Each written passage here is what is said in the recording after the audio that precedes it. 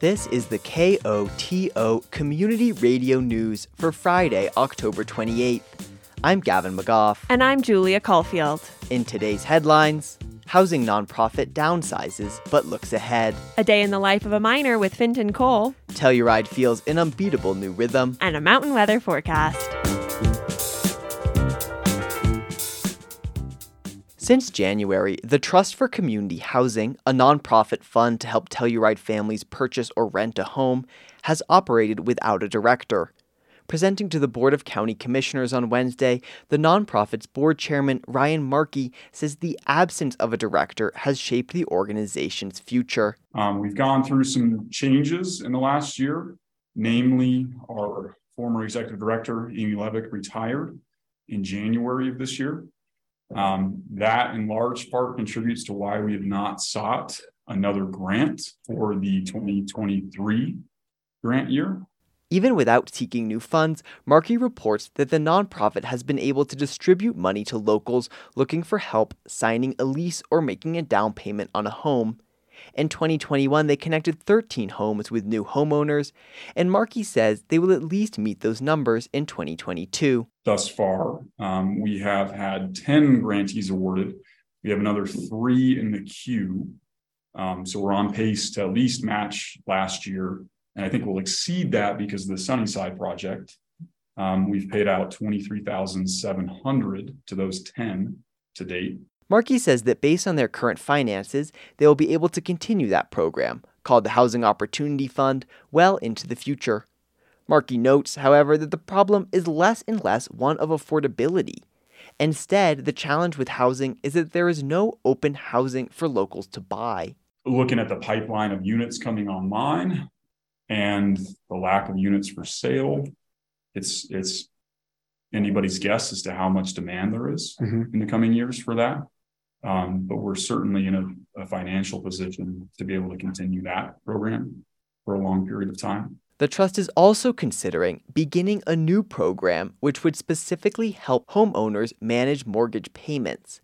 In the past, it also participated in the Landing Locals program. That platform allows individuals searching for homes to post on an online forum in the hopes of connecting with someone who can provide housing. Commissioner Lance Waring recalls that it did not succeed in making any connections. Don't have hard numbers, but I did speak with the founder of that program at one point, and at that moment in time, there was no success. The platform was being used by people who were looking for housing, but there was no reverse opportunity. Going forward, the Trust for Community Housing is still hoping to hire an executive director and is also exploring sharing that director with another local nonprofit. Funding an entire staff position, Markey says, is a challenge for such a small organization. Because again, that's really the challenge is for many nonprofits, you have the overhead expense of administering the program, and given where we expect demand to be now and in the future, it doesn't make a whole lot of sense to have our own full-time staff. Director or no director, Markey says the current board is excited and engaged. Despite missing grant deadlines for 2023, they plan to reapply in 2024. You can't touch this. You can't touch this. Boys basketball is moving forward and the girls volleyball season is coming to an end. In this installment of A Day in the Life of a Miner, Telluride High School's Fintan Coal brings the latest. Have a listen.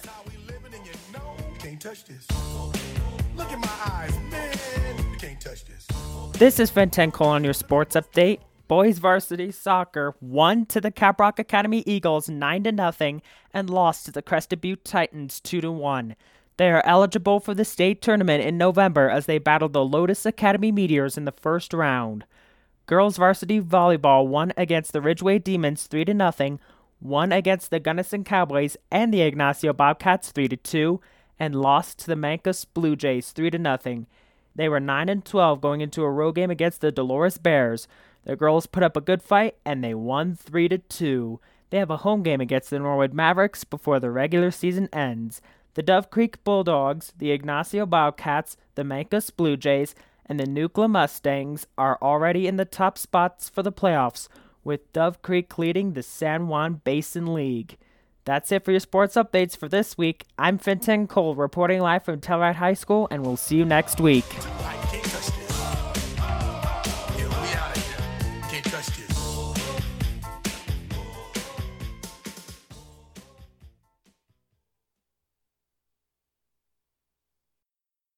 Let's go try it. On the job. On 1, 2, 3, and 4, up.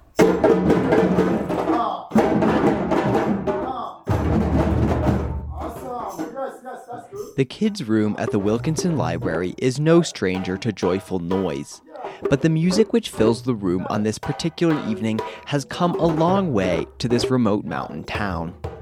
The drummer and drum teacher Etienne Tolno moved to Montrose a few years ago, and this week he visited the library in Telluride to lead a drum circle in the tradition of Guinea, his home country. Tolno says the two cultures are nearly worlds apart. I come from West Africa, Guinea. There we share everything, the water, food, the bed. We share everything, the music. It is different for me. It's not snowing in my country. So it's very, very different. Tolno found music after his brother became a drummer while the two were growing up in Guinea. That way I see my big brother like doing the music, drumming, and that's why I follow him. Mary Beth Fleming, Etienne's wife, explains that the two brothers came from an educated family. In pursuing music, they defied society and family expectations. Traditionally, it's a caste system in Guinea. So really he was supposed to be like a doctor or a lawyer, and you don't really branch out. But his older brother was the first of the family to branch out and say, I want to become a musician. And so he followed his brother's footsteps, which was a big ordeal at the time.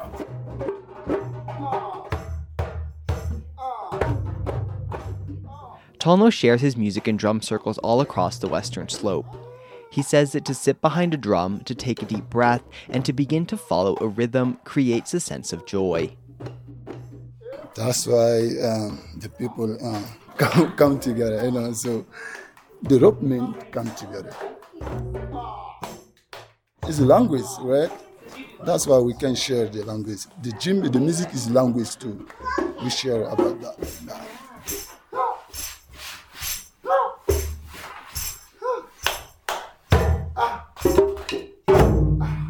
The evening darkens outside the large north-facing window of the children's room, as Tolno encourages all who have gathered to begin dancing.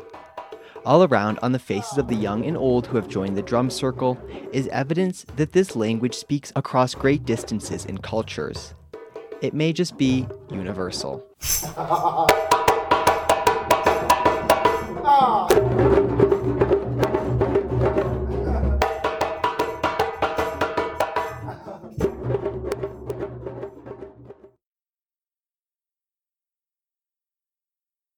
On October 31st, a jack-o'-lantern is a spooky, whimsical, or heartwarming staple of Halloween.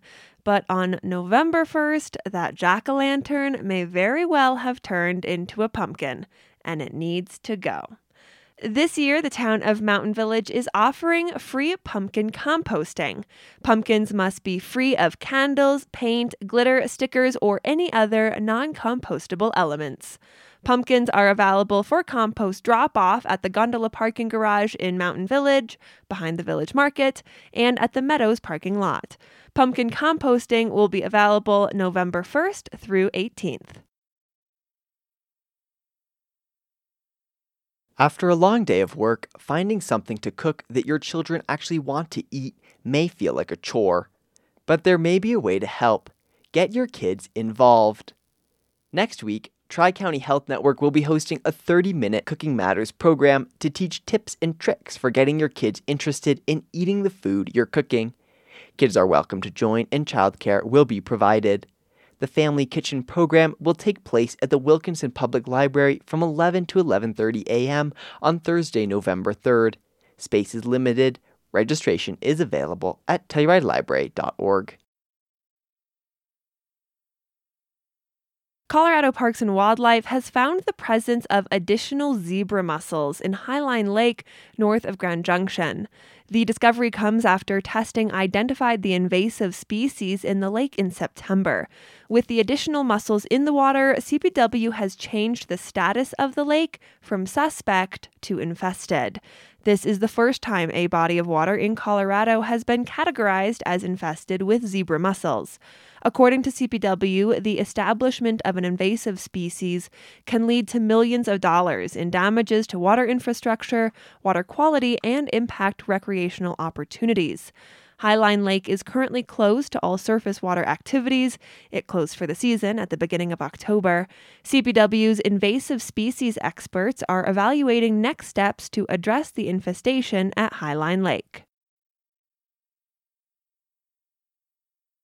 The FBI has released a new list of missing Indigenous persons from the Navajo Nation. For Rocky Mountain Community Radio, Clark Adamitis from KSUT and KSJD has more. The FBI updated its list earlier this month, which now has nearly 200 missing Indigenous people in New Mexico. It's part of a larger effort by federal agencies to address a problem that Native people say has persisted too long without enough funding or resources. Nationwide, there were 774 cases of missing Native people as of August, according to the National Institute of Justice. Last year, Secretary of Interior Deb Haaland, a member of the Laguna Pueblo, announced the creation of a new unit with the Bureau of Indian Affairs that would focus on unsolved murders and missing persons cases. On Tuesday, the FBI announced it would offer a $5,000 reward in the case of Ella Mae Begay. Miss Begay, a 64-year-old Navajo woman, has been missing from her residence in Sweetwater, Arizona since June 15 of this year. For KSUT and KSJD, I'm Clark Adamitis. Two tax-related measures are on the Colorado ballot this year. State ballot Proposition 121 asks voters if they would like to decrease the state income tax rate. Supporters say the cut will put money into people's pockets. Opponents say the tax decrease is actually a tax increase for most Coloradans. They are also asking voters to weigh in on another measure. Prop GG would add a table to all income tax-related ballot measures in an effort to clarify how taxes will affect different socioeconomic groups. For Rocky Mountain Community Radio, KGNU's Alexis Kenyon has more. The passage of the Taxpayer Bill of Rights, or TABOR, 30 years ago created restrictions on the state income tax code in Colorado by design. One of those restrictions mandates that voters approve of any changes to income tax. Another is that when the income tax proposal gets on the ballot, it must be written in specific language. Elliot Goldbaum of the Colorado Fiscal Institute says these rules make tax increases especially difficult to pass. It has to be in all capital letters.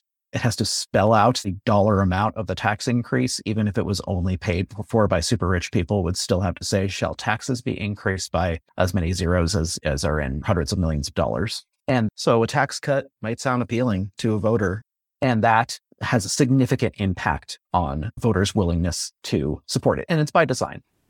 Another thing Tabor codified was Colorado's flat income tax rate. This flat tax rate means everyone pays the same rate regardless of income. Right now, that rate is 4.55%. Proposition 121 on this year's ballot asks voters to change that rate by about 0.11% down to 4.4%. But Goldbaum says the wording of the question is tricky. Proposition 121 looks fairly straightforward. Shall your income taxes be decreased by this amount? Unfortunately, voters do not get the whole story when they are asked that question, because the amount of tax cut that somebody gets is wildly different dependent on their income. Supporters of Prop 121 say the money will create thousands of jobs. Dr. Stephen Byers is a senior financial analyst for Colorado's Common Sense Institute. What's happening really is it's taking away government revenue, but it's increasing private sector savings. And there will be more jobs generated by the private sector as they face a lower corporate income tax. And while the 0.11% tax decrease would mean a private sector savings of about $380 million, Kristen Myers, a tax expert and editor-in-chief of thebalance.com, a personal finance and tax policy website, says Prop 121 would save Coloradans making $36,000 a year, right around the state's average income, about $3 a month, or annually $12. The bulk of the tax savings, more than half of the state's lost revenue, would be returned to the top 1% of Colorado taxpayers. And so, again, in this idea of giving tax cuts because the money is going to trickle down, right? Trickle down economics, in theory, it could work. The reality, however, is that's not actually a hard and fast truth. And what we do see regularly is that oftentimes corporations will take tax cuts and they will run with them. Myers says, for every $1 million in lost tax revenue, the private sector creates about 4 jobs. So we can do the math. If Colorado loses $10 million in tax revenue from these tax cuts, then you're essentially going to have 40 jobs created. But Proposition 121 isn't the only tax question on this year's ballot. Proposition GG attempts to clarify tax-related ballot measures like Prop 121 by requiring that all income tax-related ballot measures include a table that breaks down how changes to the tax code would impact 8 different income brackets, information that's already included in the ballot Blue Book. Goldbaum says, especially this year with Prop 121 on the ballot, voters deserve to understand what they're voting for. Right now, voters are going to be asked, should your income taxes be cut? And if they vote yes, for people who make under $91,000 a year, they will probably actually get less money from the income tax cut than if they just voted no or if the law didn't change at all because of the Tabor rebates that are scheduled to go out next year.